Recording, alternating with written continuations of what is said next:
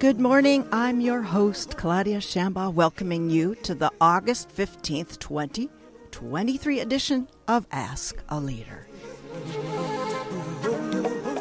Today, my guests are in financial spaces, then brain places. Our first guest is Doug Ressler, manager and analyst at Yardi Matrix, who will explain how Irvine is such an expensive home ownership proposition, the first-year costs considered. Then we're off to the annual tradition of the UCI Mind Leading Edge Science about Alzheimer's disease. UCI Mind's Director of Education, Megan Whitbracht, is bringing the 34th annual conference in Irvine themed this year, Sex and Gender in Dementia Research and Care. And it will be held Friday, August 25th, 8 in the morning till 3:15 at the Irvine Hilton Orange County Airport Hotel on MacArthur Boulevard. All those details we'll share at the second segment. Or you can also attend virtually on your own screen. We'll be right back.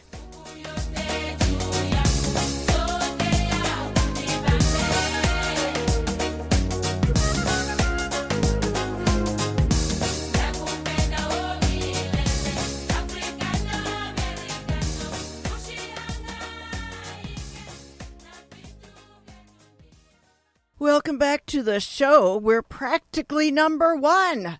Get a lot of blasts from public relations I do from PR firms, but this time it stopped me dead in my tracks to cover how Irvine got to pile the top of the most expensive, very close to the top, the most expensive home ownership markets is my first guest, Doug Ressler, manager and analyst at Yardi Matrix.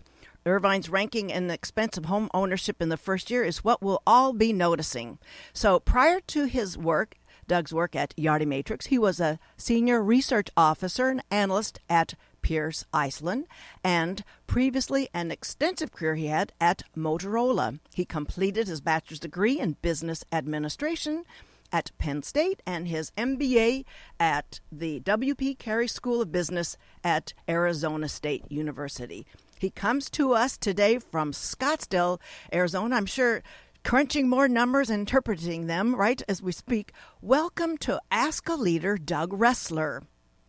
Thanks, Claudia.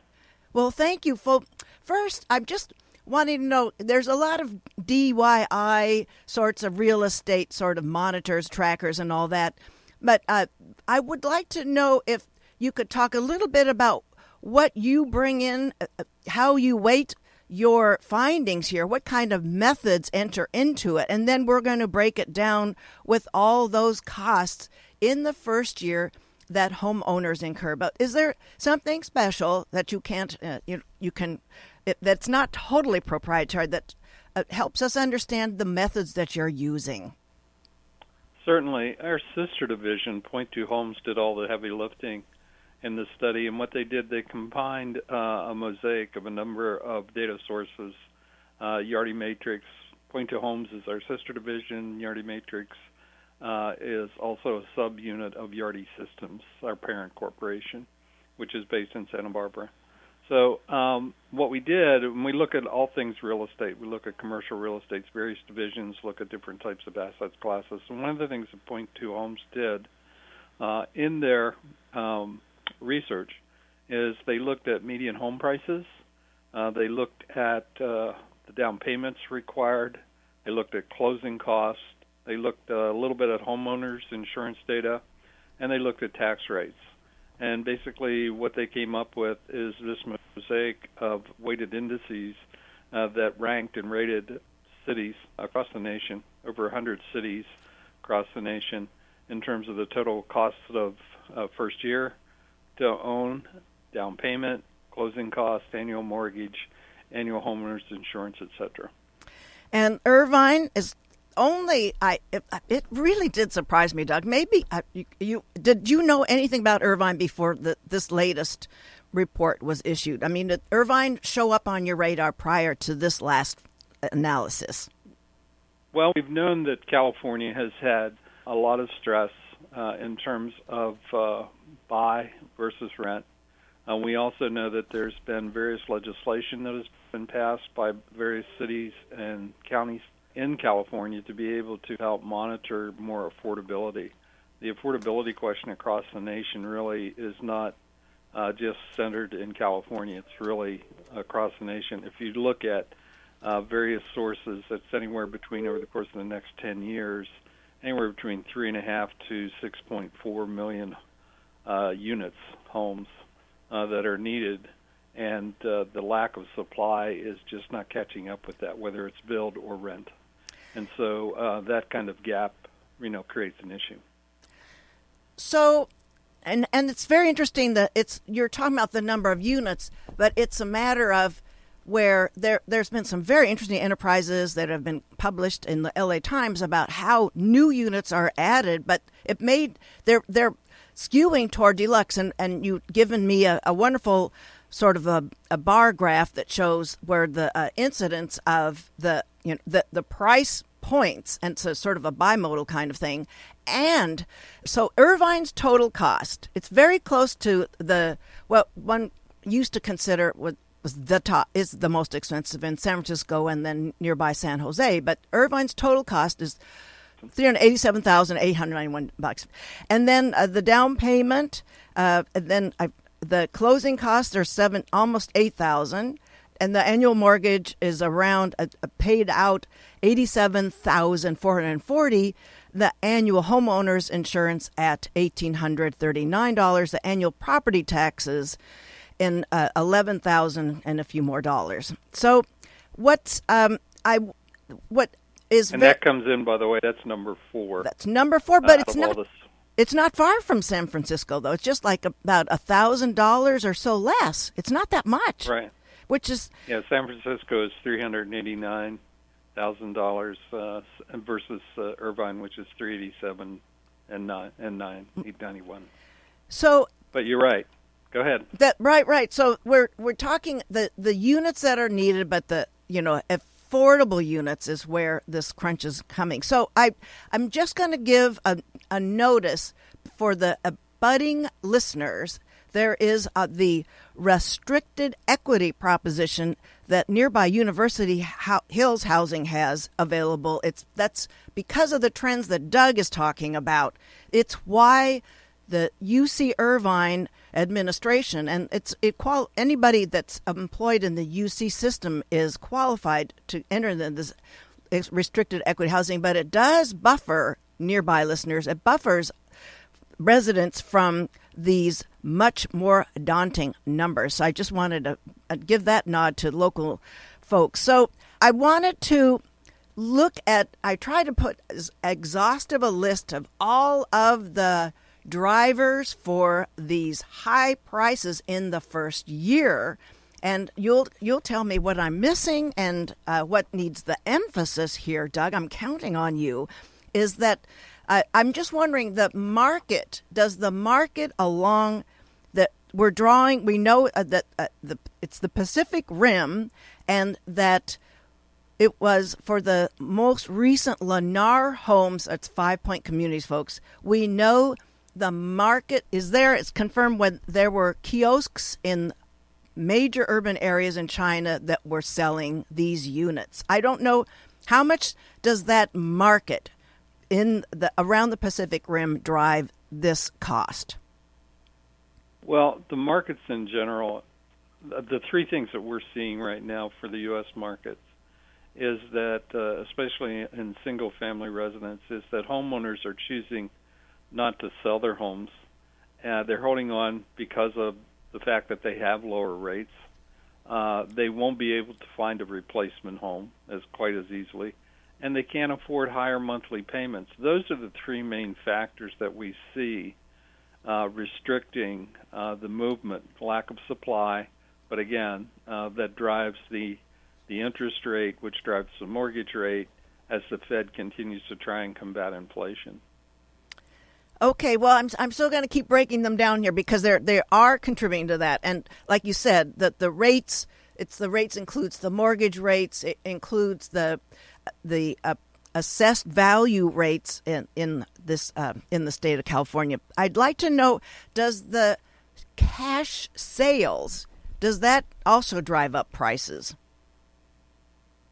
Well, cash sales in a limited supply, I don't think, because you just don't have the availability of stock to be able to buy.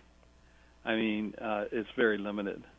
So you can offer cash, but it's a metaphor would be if you don't have enough cars, you can offer cash for certain cars, but once you consume the cars and there's no other cars to consume, then it really doesn't affect the price that significantly. Okay, thank you. And you mentioned the frequency of the resale. That's a factor. You've already brought that up, and I want to bring up Now, I was wondering about the age of the housing stock, if that is a driver, and when the age is closely related to the likelihood that if it's in terms of it's a brand new subdivision, like which is where we're building out in Irvine in the more recently annexed areas, if that age, the newer housing stock is captured in a Melrose district, that would be another contributor of a major kind, more in Irvine than it would be in like a Bay Area expensive city. Well, the Melrose, for your listeners, it's a California special tax district that sells bonds and levies taxes to find new additional community facilities and services within certain boundaries. So each special tax district is called a community facility district, a CFD. And that infrastructure and services are well maintained, can increase the property value. You're absolutely right. And they exist in places like Aliso, Viejo, Anaheim Hills, Brea, et cetera, et cetera. There's a number of them. But yes, they do, and they're typically in more secure areas, lower crime rates, and also better school systems.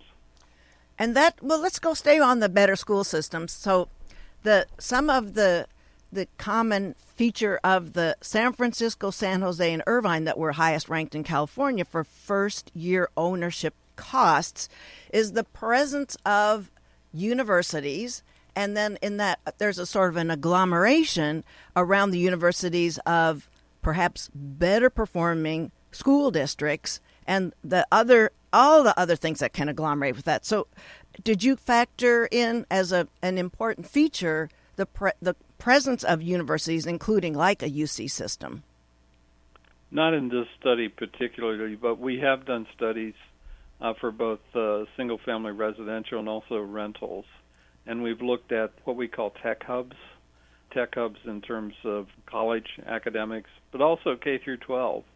So what we find at school systems, whether it's a family renting or a family owning, school systems and security are at the top of the list in terms of how they choose their location.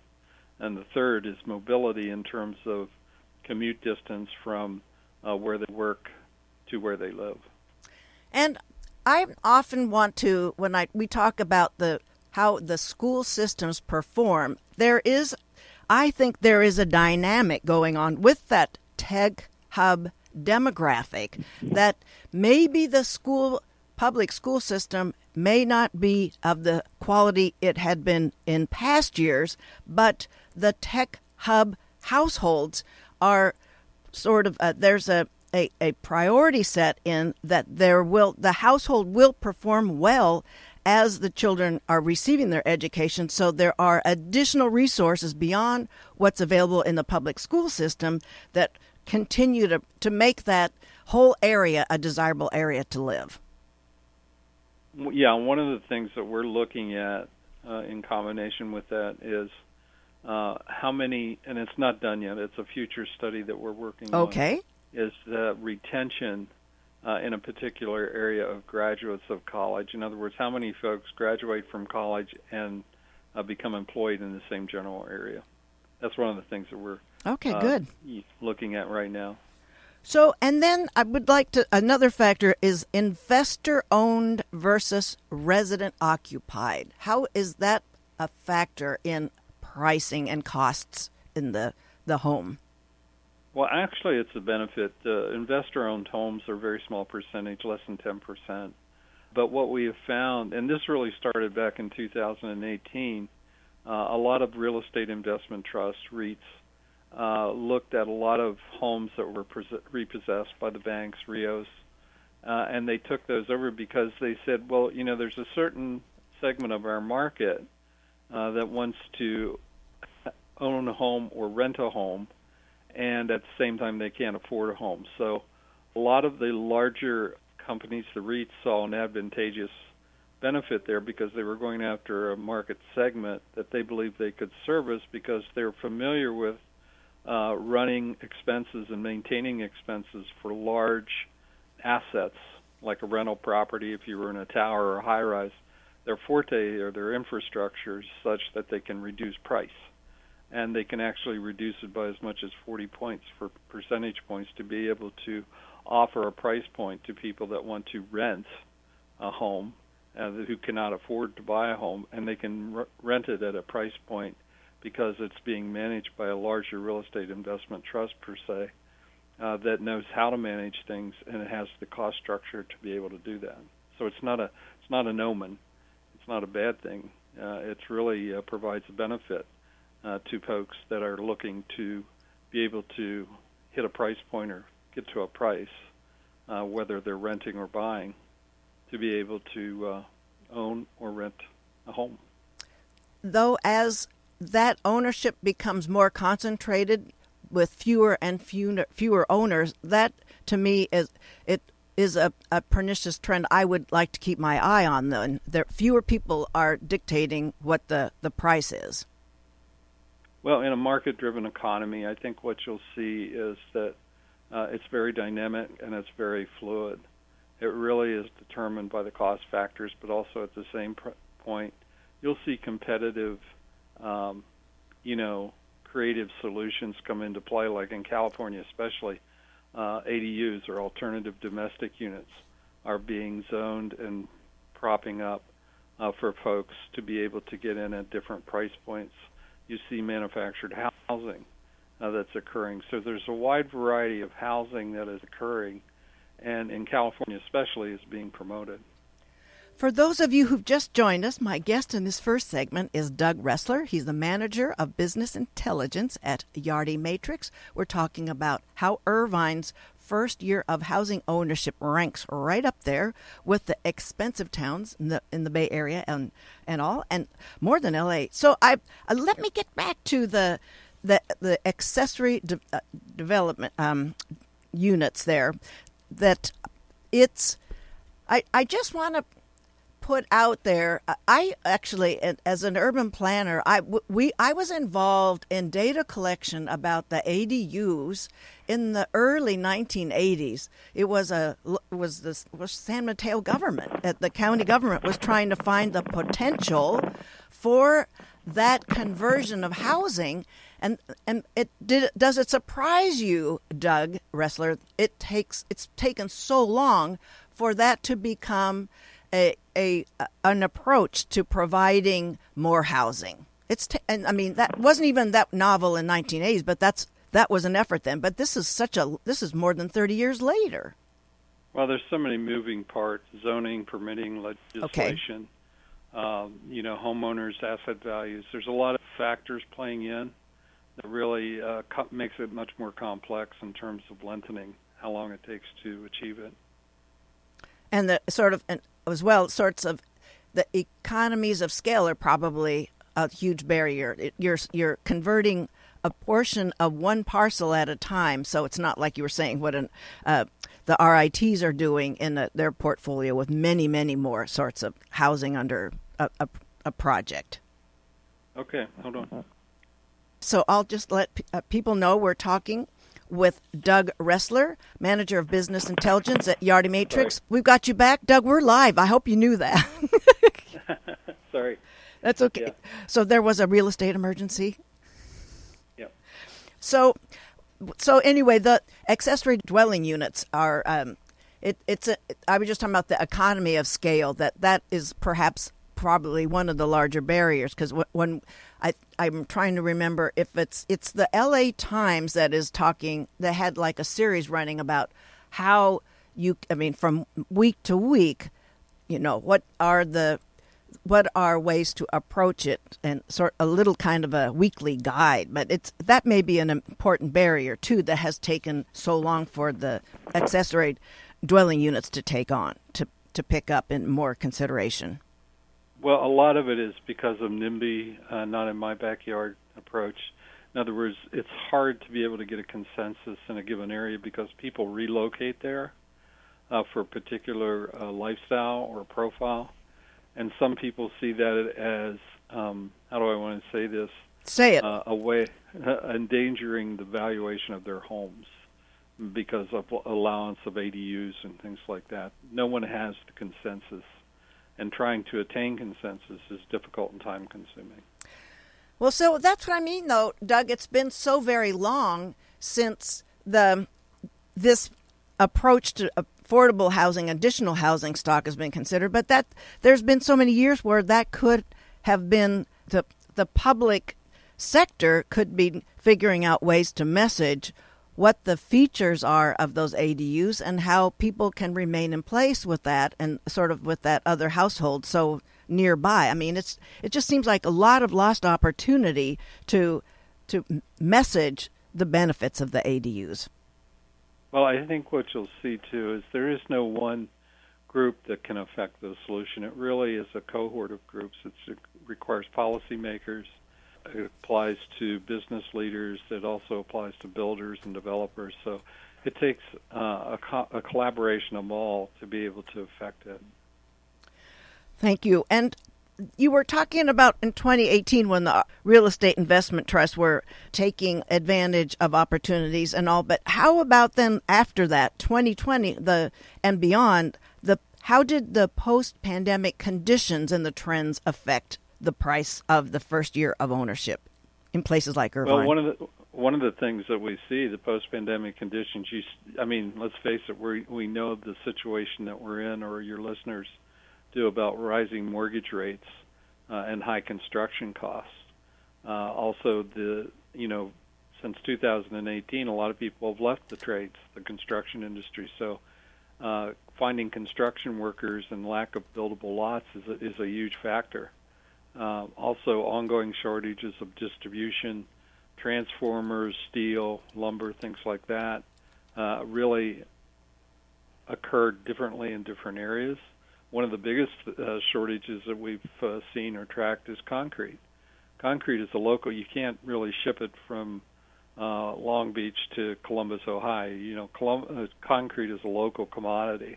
And what people use for that local commodity to make concrete, maybe people don't know this, is ash. They got a lot of their ash from the coal-fired generation plants, and they mix that to be able to make concrete. They truck that in. Well, when coal-fired generation plants are on the decline because of EPA standards and things like that, you don't have the ash, you don't get the concrete, and you're looking for concrete to be able to build. So, things like that, small instances of supplies are occurring in the post-pandemic world. Also, the interest rates, what the Fed continues to do, I think the rate today is about 7.5%, maybe 7.7% for a 30-year fixed. So, if they raise it again, what's that going to do? It's just going to increase the cost. Also, the share of builders using all types of incentives to lower the cost, that's increasing. I think the use of incentives, because of the continuation of interest rates, some are actually buying down interest rates. I think it was about 55% in August versus 52% in July. That's a national number from the construction trades. So I think the builders are attempting to do that, but it's because of the various activities that are affecting it. So then that was one of the factors I was going to bring up, is the fixed rate versus adjustable rate breaking down. So if people want to avoid increased interest rates and they commit to the fixed rate, that is going to be another factor of rising prices. Probably, yeah. Again, it's how prescient you are in terms of what you think the Fed is going to do and how soon interest rates are going to come down, whether you get an arm or not. Right. So I'm also interested in the factor of insurance companies withdrawing completely from extending new homeowners insurance policies. That must be, that's a brand new factor that probably hadn't been considered with this data. But do you, in the future, do you see that that's going to be a real concern? Well, this study did not take that into account. Correct. We just looked at the state overall average, but I would think it would be an issue, especially for developers who want to go in and put in housing if they can't get the type of insurance coverage that they need. Yeah.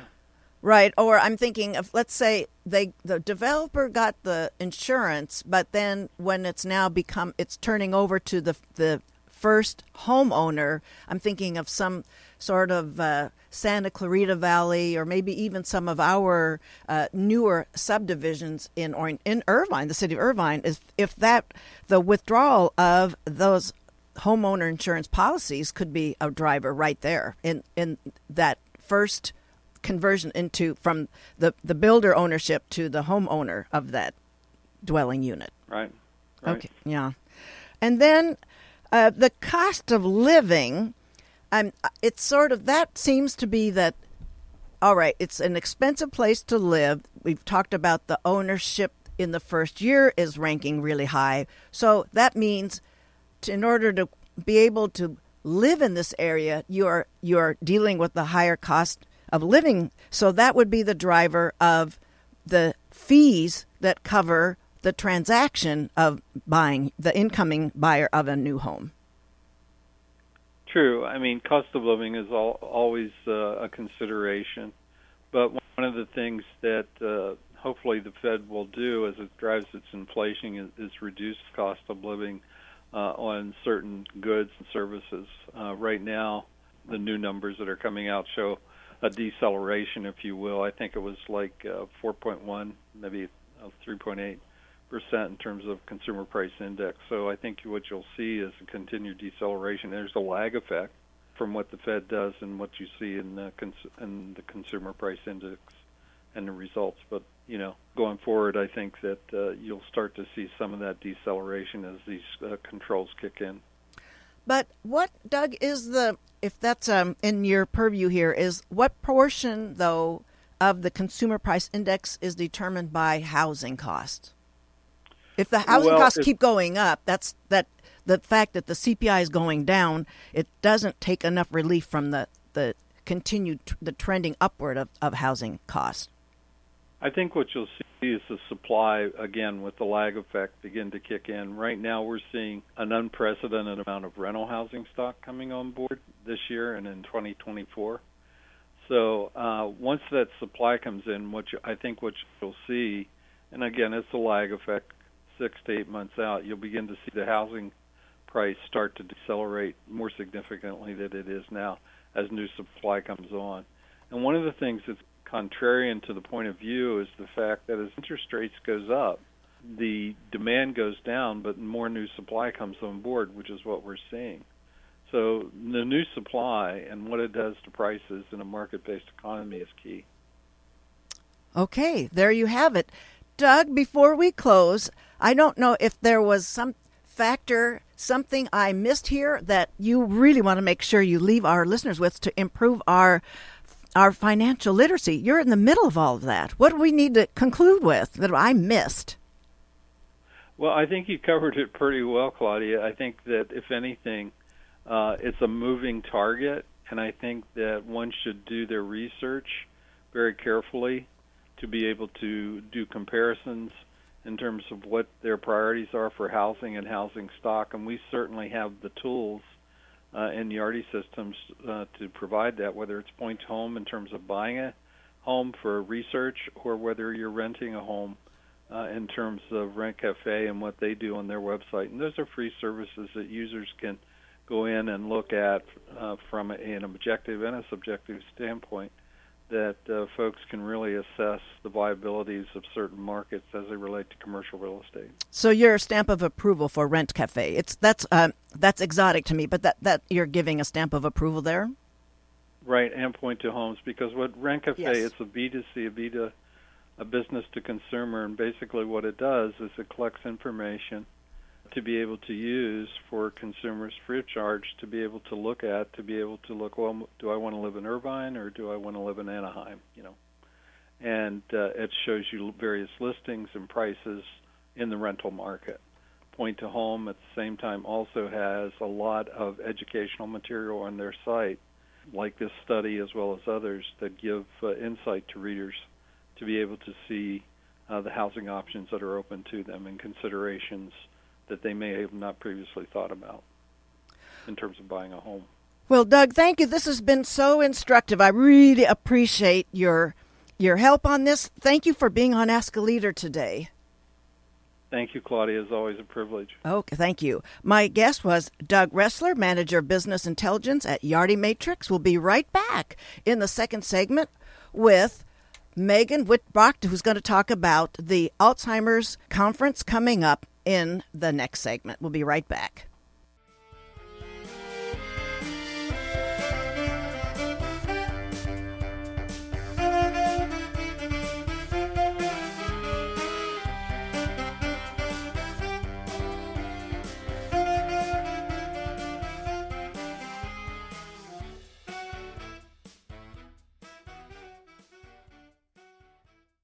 Our house is the theme we were carrying there. Now we're going to carry a whole different theme. Welcome back to the show.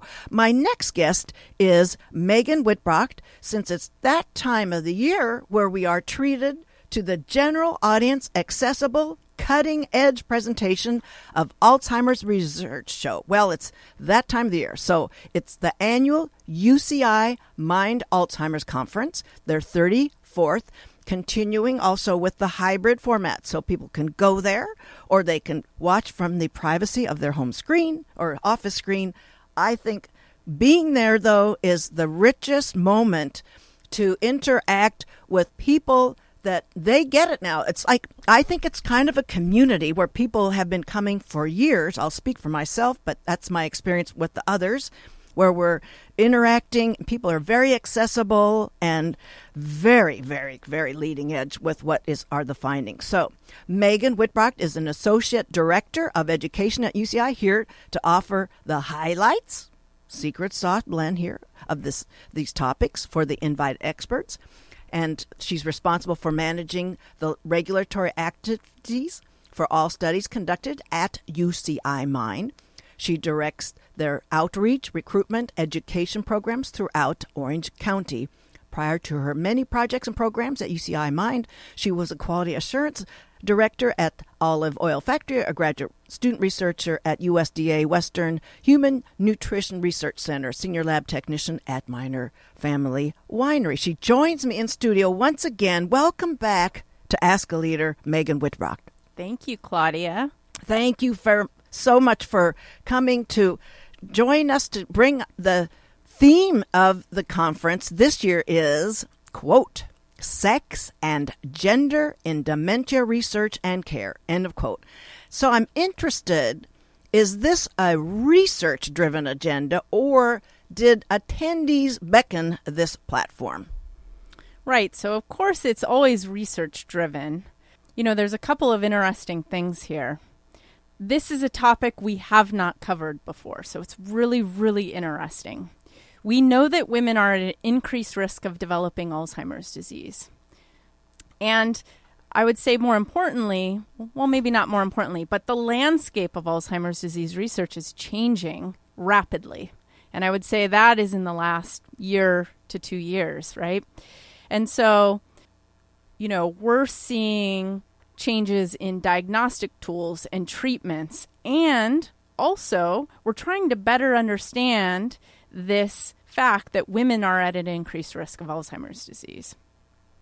I think what's very cool and probably not well publicized is that since 2017, UCI Mind has partnered with Maria Shriver's Women's Alzheimer's Movement through an initiative to fund pilot work focused on sex and Alzheimer's disease. She was the daughter of a mother that was diagnosed with Alzheimer's. That's right. She's skin in that game. Yeah, she's a very passionate advocate. We're lucky to have her in Alzheimer's disease research and caregiving, right? And she also funds a lot of research, and including research at UCI Mind. And one of our speakers this year is a WAM-funded researcher. Okay, thank you. And so why are women at increased risk? That's like the most global question I'm going to ask from here on. Yeah. Well, it's not fully understood. We know that women live longer than men, and so they're more likely to reach an age where they would be at greater risk for developing the disease. But that doesn't explain the whole story. There's other factors, including genetic differences, the role of sex hormones, lifestyle factors that we think put women at a greater risk. This year's conference will probably discuss all of this. So we'll learn a lot more about what those other factors are. Okay, and there we are. We'll get to talk about each of them, the topics. Well, we'll start with the first is Michelle Mielke. She's a PhD, and she is on the faculty at Wake Forest University. Her topic is, and her title is, Incidence and Prevalence of Alzheimer's Disease and related dementias among men and women. So that's the opening talk. Yeah, so she's going to give us really the broad strokes. What are we looking at here? What are those differences in incidence and prevalence? What does it look like across the lifespan in different age groups? And yeah, so she'll be a good introductory speaker because she's going to set the stage for the talks for the rest of the day. Okay, and then the next topic, I'm sort of thinking I could alternate between the panels that are going to be presented and then my earnest questions about those. Actually, there are going to be more general questions. So what I'll do is bring in one more topic and then some of my earnest questions. So the role of genetics in Alzheimer's disease in men and women is the topic for Timothy Homan.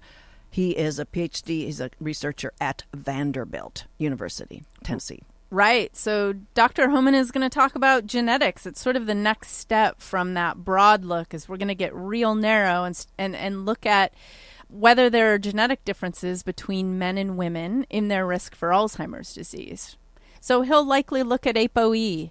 He'll likely look at other risk genes. Well, the ApoE we've talked about before, but just a quick reminder of there's 4 different pairings for ApoE. The fourth is the one that researchers zero in on, it's not a certainty, but it's the highest incidence of where there will be an onset of Alzheimer's. Right. So it's the strongest risk gene. And so humans carry 3 different alleles. We could either carry a 2, a 3, or a 4. And we actually have 2 copies. So it could be, 2, 2, 2, 3, or 2, 4. Oh, 3, I didn't even think of 3, 2 3. copies. Wow. Yeah. So or 4, 4. Or 4, 4. The pooch has done you in. Right. So if you carry 1 copy of allele 4, it increases your risk. If you carry 2 copies, it increases your risk even more. So I think you mentioned it. It's really important to know, though, that just because you have 1 or 2 copies of the E4 allele, it doesn't mean you're going to get the disease. It just increases your risk a bit. And there are people that don't have that risk gene that do get the disease, and some people that have 2 copies of the E4 allele and they never get the disease. So important to note. Very, very, very important. Well, I guess I want to know that the gender identity, it's become more fluid, and I actually, there's some backstory. I'm not going to overshare here, but I know that it's not just the younger demographic that has a gender fluid identity, but I know from geriatric specific cases where there was a different kind of identity. So is that going to be taken up in the research? Because it's so fluid at any age where a person is experiencing that. So what they identify with and what that means in terms of the kinds of things they're presenting in the research trials. Yeah, there's absolutely there's been a cultural shift, and this is a good thing. I think science is slow to sort of catch up to that shift. And I think it's great that we're seeing more older adults be able to express their gender the way that they want to. I think and they are. And it's a thing. It is not a Gen Z thing. It's everybody. Right. I think what's important is that as researchers, we're able to capture gender appropriately and study it because we know that gender plays a role in all of this. Okay.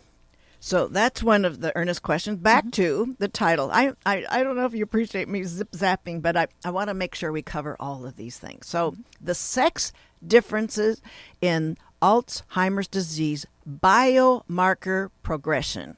So that's where, well, we'll let you speak to that in your best. It's the sensitive measures of cognition. That is going to be the topic. Wowie, wow, with Sarah Banks at the University of California, San Diego. That's wild. Yeah, we actually have 2 talks that are looking at progression. The first talk is from Beth Mormino, who is a neuroimaging scientist at Stanford. And she's going to look at whether biomarkers, and these are measures about a person that tell them something about a disease. So, for example, blood pressure is a biomarker of cardiovascular health, right? We know that there are certain components of neuroimaging, for example, PET imaging, that are biomarkers for Alzheimer's disease. Amyloid burden, for example, in a PET scan is a biomarker of Alzheimer's disease. And Dr. Mormino studies these things. And so she's going to come tell us about whether there are sex and gender differences with biomarker progression, and then how that relates to the ApoE gene that we talked about earlier. And then, as you mentioned, Claudia, we're going to have Dr. Sarah Banks come on, and she's going to look at Alzheimer's disease progression in terms of cognitive function. And she is a neuropsychologist who looks at these things, who looks at cognitive testing and looks at sensitive measures of cognitive testing to see predictors of Alzheimer's disease, to look at changes in disease progression. And so she's going to come on and talk about sex differences between men and women in those measures of cognition. So I threw you a curveball in advance in preparation for this interview. And I think there's something there. And I don't know if it's going to be, if you think that was just too casual and jaunty of a thought experiment. But it's a joke, but it's not. It's an operationalized difference between the sexes. Is women are willing to ask for directions. And so there's a whole piece to that in cognition. And I don't know if that is something that you think would have a bearing on a progression of a geriatric degenerative disease. Yeah, so... and differences between genders. Right. So we know that women and men are different. They're different typically different. And we're talking broadly speaking. There are differences in cognition. Now, what we often look at is a change from baseline in cognition. So I think Dr. Banks will probably look at sort of baseline differences and also the progression of changes between men and women. And that's about as much as I can say about it because I'm not a neuropsychologist. But yeah, I think we know that there are differences. Okay, thank you. For those of you who've just joined us, my guest is Megan Whitbrocht, and she is the Associate Director of Education at UCI. She's talking about the 34th Annual UCI Mind Alzheimer's Conference. The theme is Sex and Gender in Dementia Research and Care, to be held Friday, August 25th, a wee bit earlier. It's just getting a little earlier every year, so I've got sort of switch my cognitive radar to like anticipating it even earlier next year, the 35th. Anyway, Friday, August 25th, it's 8 a.m. to 3:15 p.m. Every middle minute is going to be having something special. It's at the Irvine Hilton, Orange County Airport. It's on, I've got the link, the hyperlink on today's KUCI talk, and I'll put it in the podcast, but it's there right across the airport there. And you could also follow this conference on your screen because it is a hybrid event. So hormone replacement therapy.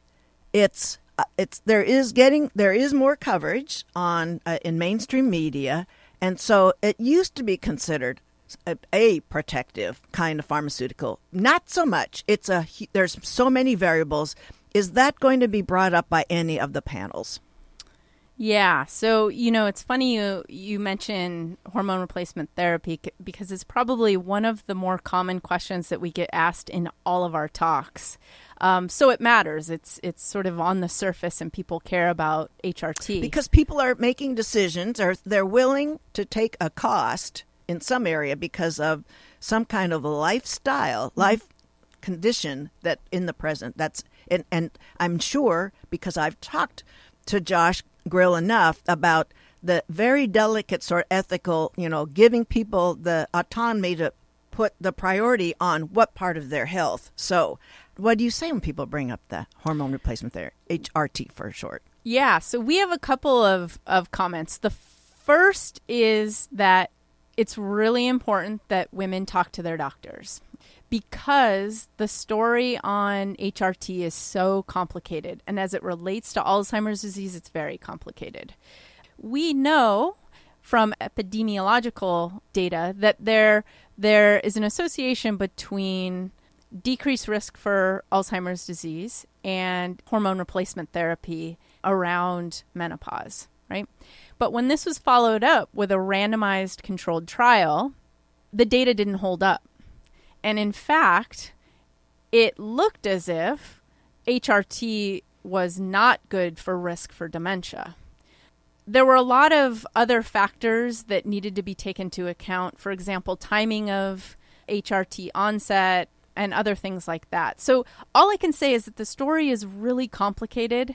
It most likely is going to be addressed at this conference by our several of our speakers. And they'll tack on. They're so good at their presenting. They're going to pick up where the other one left off, so they're making the most out of everybody's time. That is a feature of this crowd. Yeah, it is. It's fantastic. I learned so much at these conferences that I'm able to take out into the community, and I know all of the attendees take away a lot as well.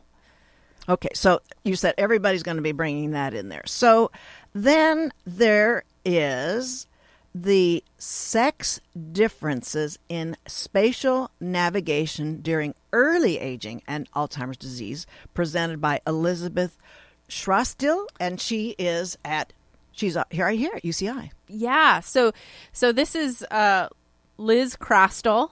Thank you. Crastel. And yeah, so I've interviewed her a few times, and she looks at spatial navigation, so the way that people move around in the world. Her lab is actually right across from the radio station, and she uses a lot of techniques. One of the techniques she uses is putting VR goggles on people, and then she uses different tasks to learn how they navigate and to compare them with different people. So they're ambulating. They're walking around here. You're not like other modes. It's just walking. It's walking around, right? They're not going on a bike. I'd kind of like a little small group and put us on a bike, please. No, I'm serious. You should talk to her. Yeah, because that is spatial and proprioceptive and all that stuff. Right. No, I'm sure you would have some. You should interview Dr. Crastel. She's really interesting. Okay, she's around. Yeah, she is. But she's going to be at our conference, and she's one of the professors that was funded by the Women's Alzheimer's movement to study the link between spatial navigation and Alzheimer's disease in women and men. So she's looking at the differences because what we know is that men and women tend to navigate differently. Again, I'm speaking broadly here. This isn't on an individual level, but men and women sometimes in different ways navigate differently. That tends to go away with age. And so Dr. Crastel is sort of examining these sex changes over time and how it relates to Alzheimer's disease and dementia. So the weird thing to wonder is some differences go away, but some differences will be more pronounced. That's the holy grail of what is being mined in this topic here. I mean, right. We're going to see that traffic all kinds of ways. Absolutely. Okay. So then Josh Grill is going to finish up with the understanding different perspectives in caregiving. So is this going to be more couples that are talking about that? So there'll be different spouse genders? Yeah, so we actually have a caregiver speaker. We have 2 talks around caregiving. The first is from Jason Flatt. He's a early career scientist who studies sexual minorities in Alzheimer's and dementia caregiving. And so he's really going to break down definitions, the need for data capture, and the challenges associated with caregiving for people in same-sex relationships or people under the LGBTQIA plus umbrella. Okay. And then the second talk is actually a fan favorite. So everybody loves the caregiver panel. And this year will be no different, I'm sure. We have Josh Grohl will be moderating this caregiver panel, and he's going to have a husband who's caring for a wife who's caring for a husband, a son who's caring or did care for a parent, and then he's going to have a same-sex couple or a same-sex spouse who's caring for their partner. Okay, what's the gender of the same? A female. Two female. Two Yep. women. Okay. Well, any last thing to pitch here before we go? We'll make sure that in the podcast summary, people can go to the link to find. But I think you're bringing in a few more segments that I didn't see on the website. So I'm not sure if the website's updated with some of those other panels that you brought up that I don't have in my notes. So any closing before we toss to pass forward? This is my favorite day of the year. I love this conference. I learn so much every year. It includes an amazing breakfast and lunch.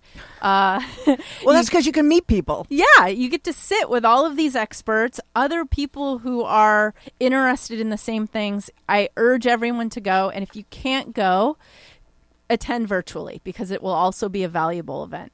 Okay. Well, I want to thank you for coming back to talk about the annual UCI Mind Alzheimer's Conference. And I hope then we'll just sort of get on the calendar for you next year for this. Absolutely. Thank you, Claudia. My guest was Megan Whitrock, and she is bringing the Alzheimer's Conference, the 34th annual. Watch the podcast for all the extra details. Talk with you next week. Thank you, everyone, for listening. Georgia, Georgia, the whole day through, just an old sweet song keeps Georgia.